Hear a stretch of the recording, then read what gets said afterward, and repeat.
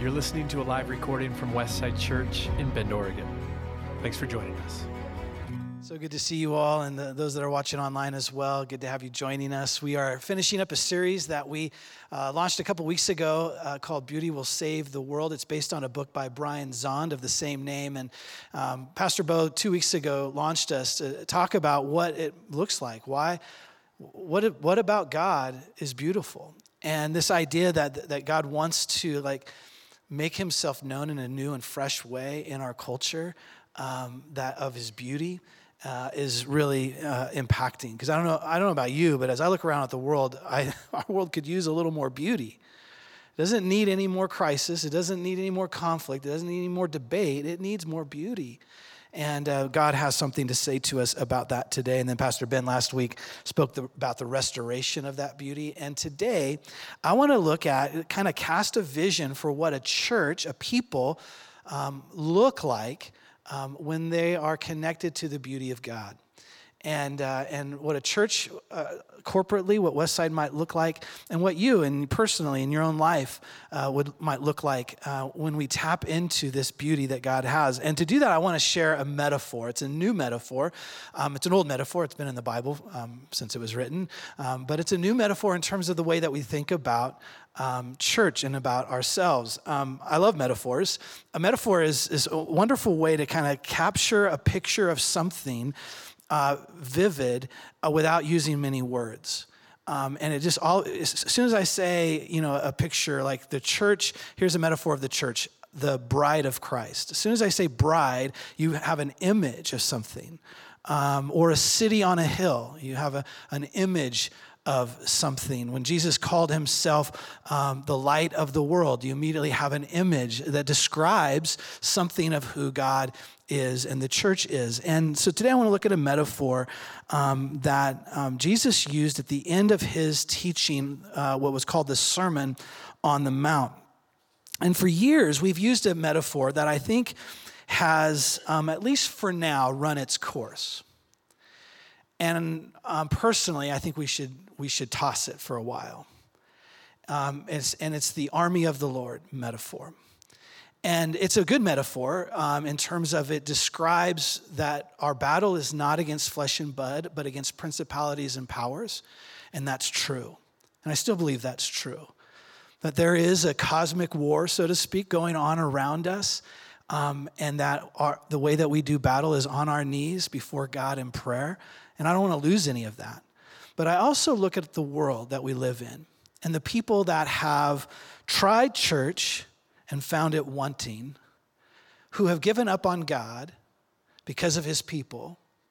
And I begin to reimagine a metaphor that might actually connect with their current condition in a way that's way more compelling than an army. And this metaphor we find in Matthew chapter 7. So if you have a Bible, go ahead and turn there. And let me pray as you do that. Jesus, would you illuminate your word to us today? Would you help us to see something that maybe we have forgotten or haven't seen in a while, and help us to process it by your Spirit? Would you help us to see what you want us to see in this, and to hear what you're wanting to say to us? And Lord, I pray that as much as possible, would you get me out of the way and help your word to speak for itself, your Spirit to speak for itself. We pray in Jesus' name. Amen. In summing up the Sermon on the Mount, which, by the way, the Sermon on the Mount, if you want to know who Jesus is and what he was about, all you have to read, I'm giving you permission to read 3 chapters of the Bible, and that's all you need. Matthew 5, 6, and 7. It is the Jerry Maguire moment of Jesus. It is his ultimatum. It's his mandate. This is who he is all about, was the Sermon on the Mount. Matter of fact, most scholars believe that Jesus taught this sermon not just once, where it's recorded here, but over and over and over. He kept coming back to these principles, these ideas, because this is who Jesus is. And this is what he wanted his community to be about. And as his teaching begins to close here, he uses 3 metaphors, matter of fact, to kind of describe this people, this community that's formed out of the Sermon on the Mount. And it starts, and the three metaphors, one is 2 roads. One of the roads is wide, and everybody's on that one because it's easier to live, but it leads to destruction. There's another road that he describes as narrow, and it's narrow is just simply because there's just not very many people that walk it, and so that's why it's narrow, right? And so that one leads to life, but very few follow it. And then he talks about 2 trees. One bears fruit that leads to life, and one bears no fruit and leads to death. And so he uses these metaphors. And then this other metaphor that he finishes with is really interesting to me. In verse 24 of chapter 7, Jesus said, "Anyone who listens to my teaching and follows it is wise." And so it's more than just listening, it's actually doing, right? It's following him. If you were in our James series, you realize this very clearly. It's not just about knowing, it's about doing. And this person who follows the teaching of Christ is like a person who builds a house on solid rock. Though the rain comes in torrents and the floodwaters rise and the winds beat against that house, it won't collapse because it is built on bedrock. But anyone who hears my teaching and doesn't obey it is foolish, like a person who builds a house on sand. And when the rains and floods come and the winds beat against that house, it will collapse with a mighty crash. So he's describing people who follow his way as a house built on a rock, solid rock. And it doesn't sway, and it's by everything that happens around them. And he kind of, in doing this, he echoes a little bit of what Isaiah the prophet said 3 different times in Isaiah's book about God being a shelter from the storm. A shelter. And I want that metaphor to kind of percolate in your hearts today and all week as you talk about it in community groups and different relationships that you have. Think about this idea of a shelter from the storm, a house built on a rock that is a shelter for you and for those in our world. How many of you have had to have shelter? You had to find shelter because of some kind of a storm. One of the first memories I have is at Smith Rock.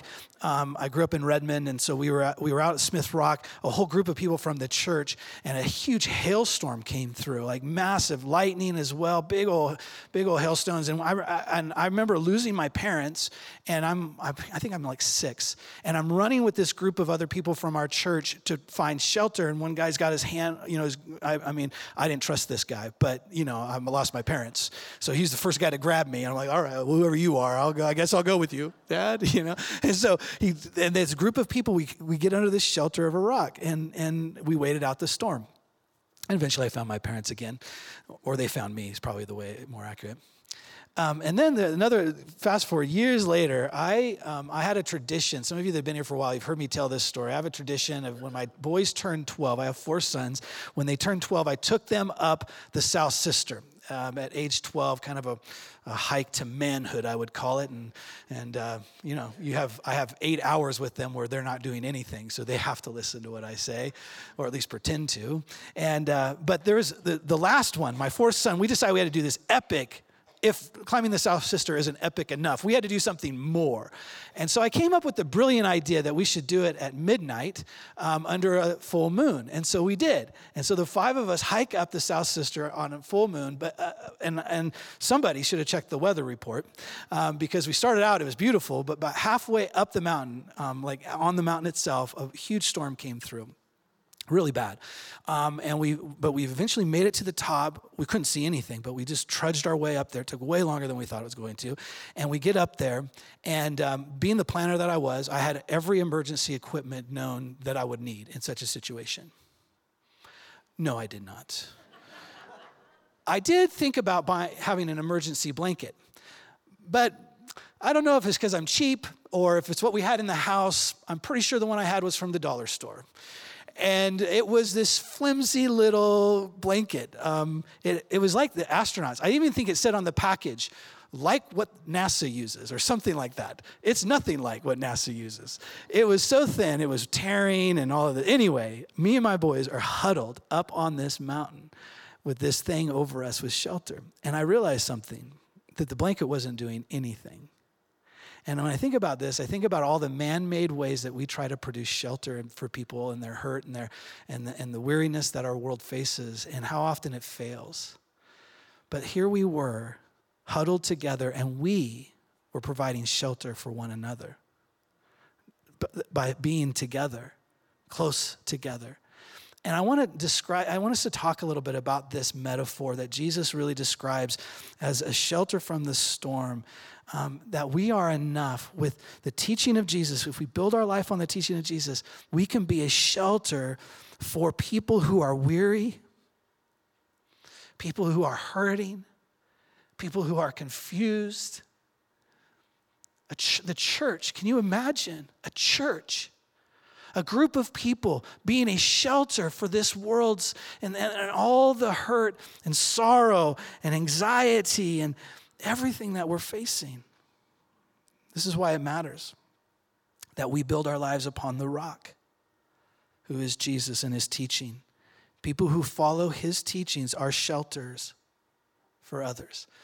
So what did he teach? Well, let's look briefly at just a portion of the Sermon on the Mount called the Beatitudes. It's in Matthew chapter 5, verse 3.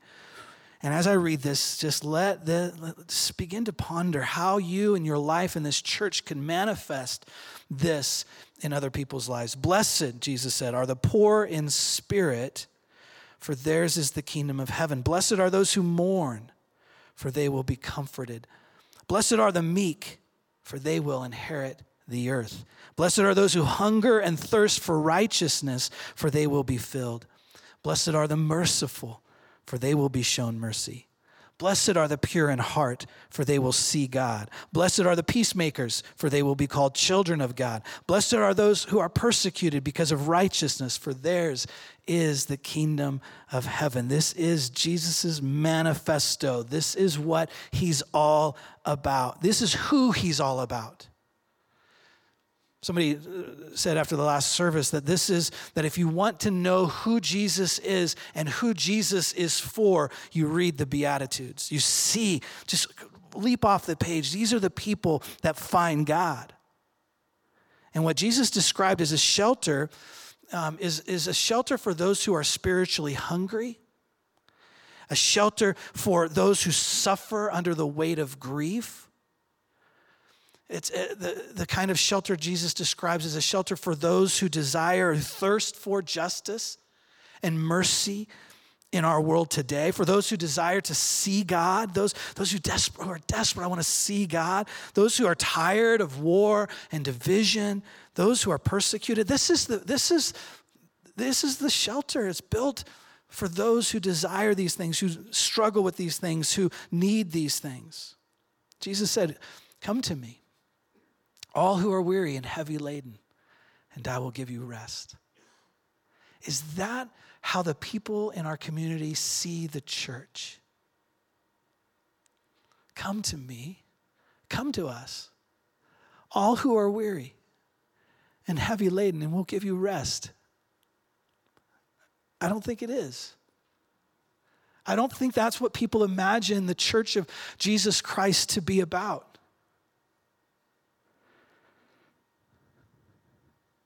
What I fear is that the church at large isn't seen as a shelter for the weary and worn out, but maybe more as an army for the spiritual elite and those who want to fight on behalf of God. And we simply have an opportunity to be a counter narrative that provides hope to our world, real hope. Like Lindsay was talking about, where people come in to this shelter and get set free. People who come into this shelter and get healed. People who come into this shelter and find hope. That's the people that we can be. And the first thing I think that Jesus wants to remind us is what Brian Zahn wrote in his book. Jesus meets us at our point of poverty, not our place of strength. Jesus meets us. He meets you and me and those in our community, not at places of strength, but at points of poverty, places of where we hunger, where we are desperate, where we're not sure where else to turn. Jesus is found in those places.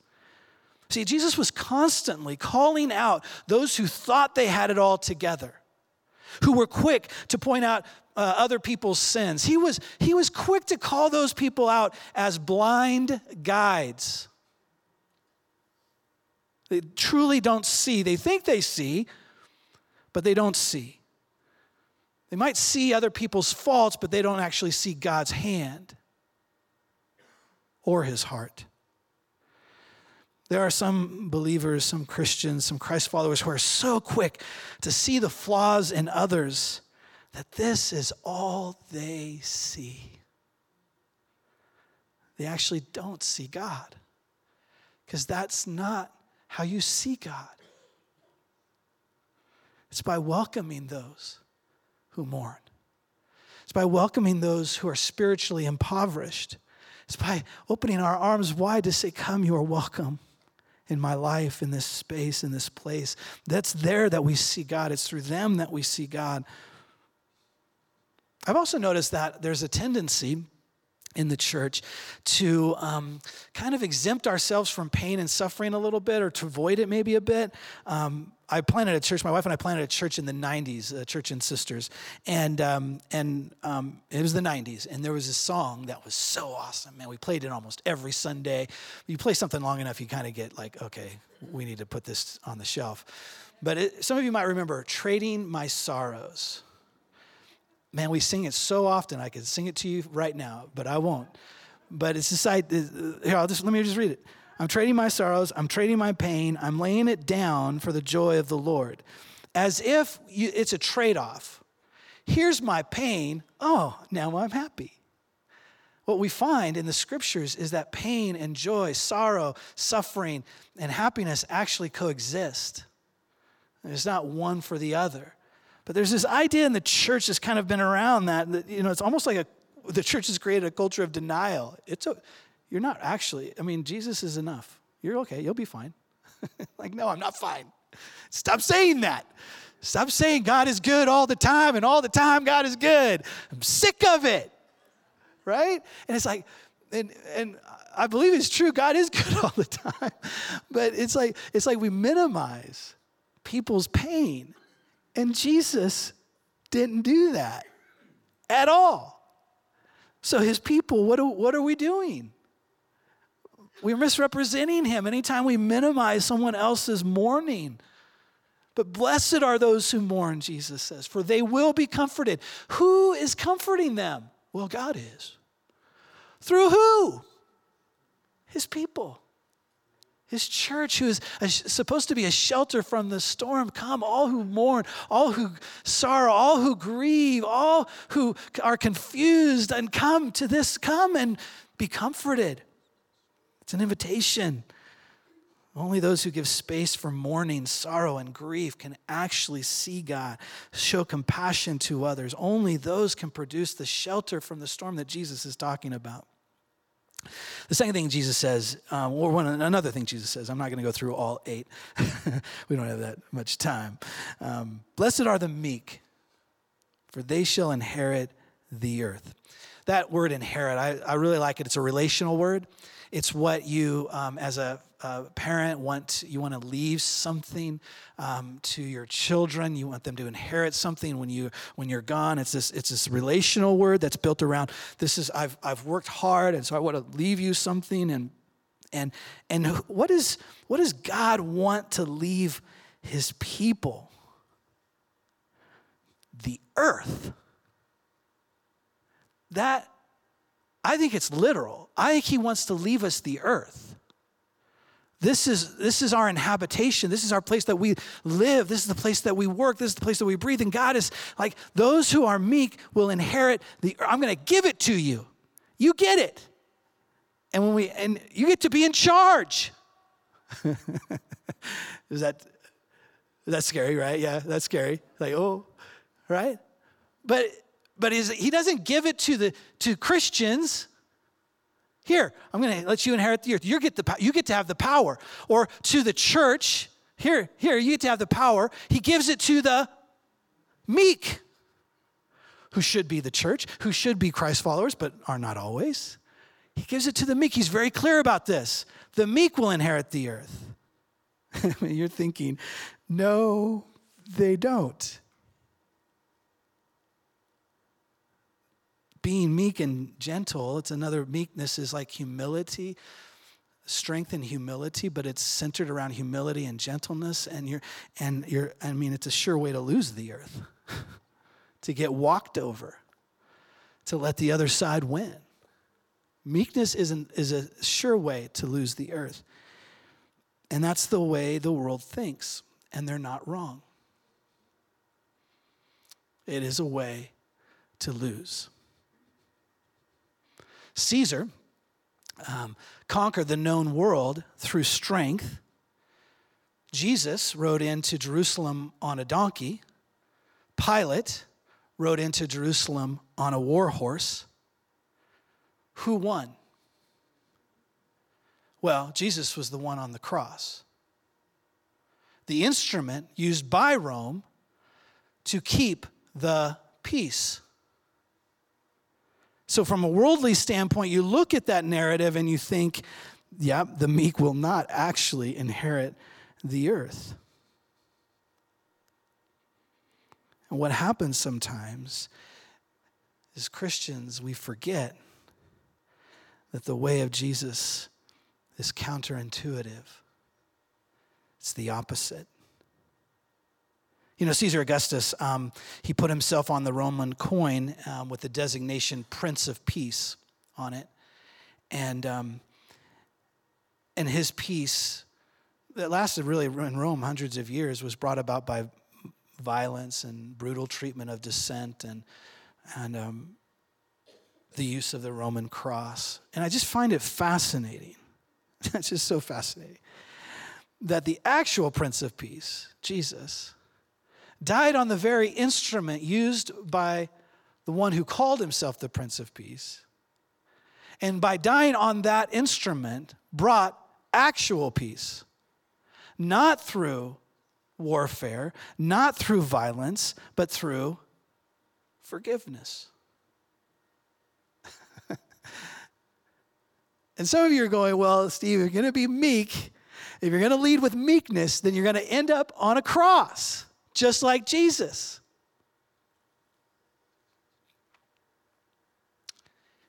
Yeah, that's it. That's Christianity. Take up your cross, Jesus said, and follow me. For if you want to save your life, you will lose it. But if you're willing to lay it down, you will find it. You see this? We got to be careful that we don't lose the actual person of Jesus in our attempt to have control and to have power and to get our way. Jesus is saying, blessed are the meek, for they will inherit the earth. And John chapter 14 says, Jesus said, peace I leave with you. Peace I leave with you. My peace I give to you. I do not give it to you, he said, as the world gives. Peace that comes not through violence, but through forgiveness. And here's the good news. Jesus has inherited the whole world. He's in charge. I believe that. I believe that he is right now working against the evil of this day, this age. Satan, who Jesus called the ruler of this world. Jesus is right now, he is working against all that. He's already taken authority out of his hands. And he's working through his church right now to recover what that enemy stole. But every time that we try to use the tools of the enemy and of this world to regain God's way through violence, through coercion, through manipulation, through rhetoric, we are playing into the enemy's hands. Jesus' way is meekness, gentleness, humility, laying our lives down. And yeah, it doesn't look on the outside like, oh, we're gonna lose the earth this way. Jesus is saying, no. You're gonna get it. You're gonna get it. You're gonna get it all. But only those who are meek. The last description of a shelter is blessed are those who ache for the world to be made right. For them, the government of God is a dream come true. Brian Zahn wrote. I love this. Who of you ache for the world to be made right. You look at it and you go like, I don't think it's right yet. And there's something in you that desires for justice and mercy, for God to have his way, right? For us, those of us that ache, the government of God is a dream come true. This is what we've been waiting for. You know, I often said, and I regret saying it because I understood why I said it, but it's not quite right, that Jesus wasn't political. Jesus was very political, but he wasn't political in the world sense of being political. And why do I say that? Is because the way of Jesus has huge political consequences. He challenged the politics of Roman imperialism and also the politics of Jewish nationalism. He challenged these ideologies this way, by the way that he lived, by the way that he taught, by the things that he taught. And he would not allow either group to kind of run him or control him or use him. See, Jesus' government, is Jesus a Democrat or Republican? Don't answer. Oh, that would really make me mad if that just happened. I'm so glad. And I mean, some of you had an answer, and you were ready to say it, and I would have been a bit rude in my correction, because he is not either. He is not either.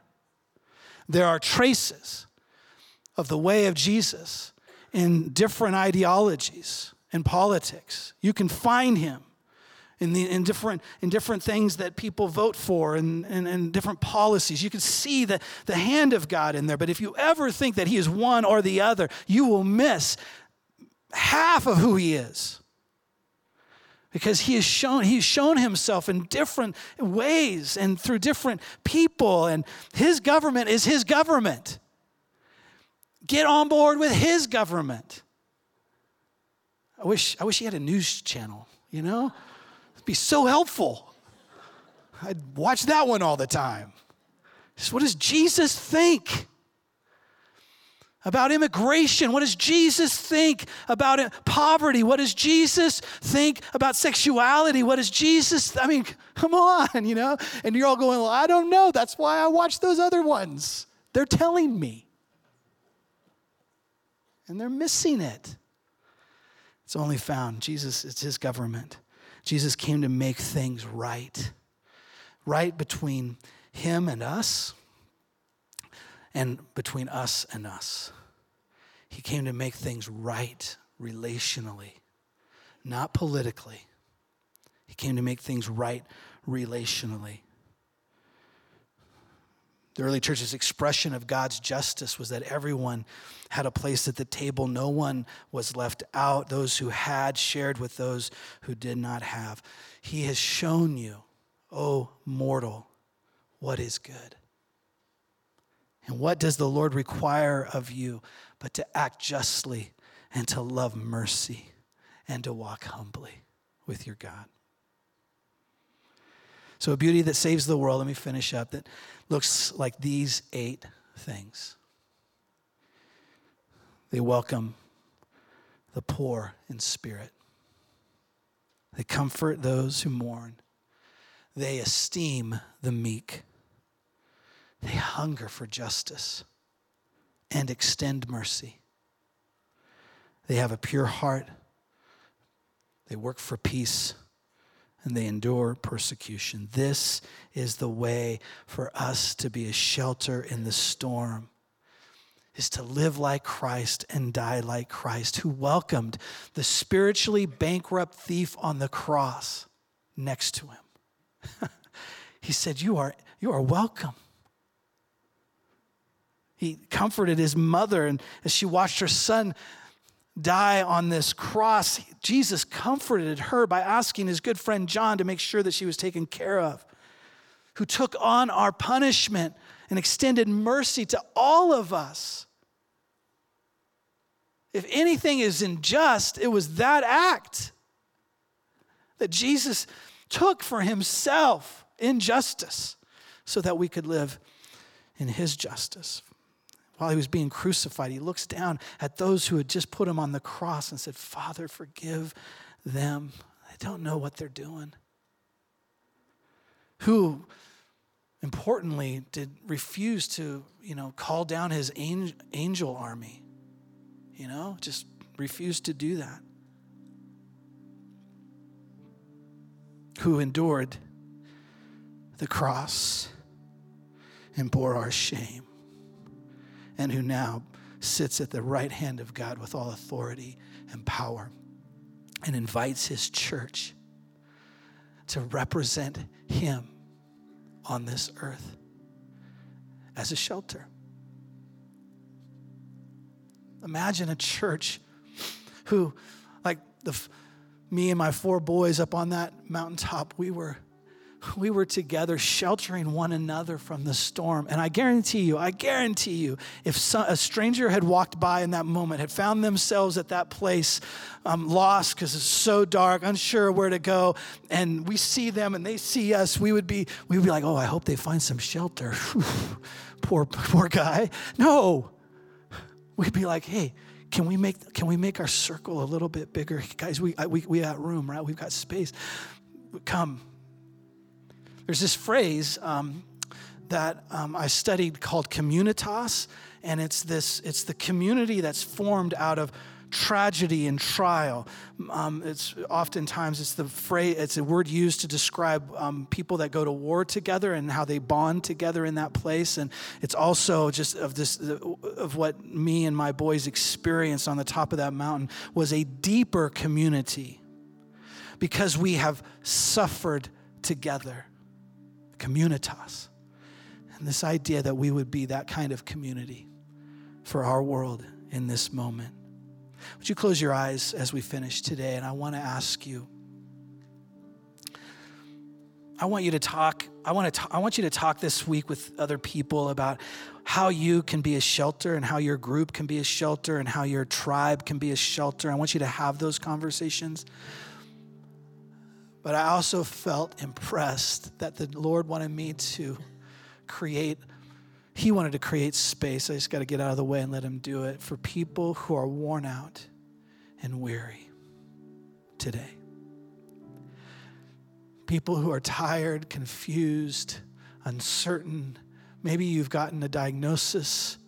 Maybe you're in financial trouble. Maybe there's some relationship breakdown. Maybe you come in and you're just worn out from what this world has done to you, and you find yourself in this place, and Jesus is here, and he is a shelter from your storm, where he can provide you hope and courage and encouragement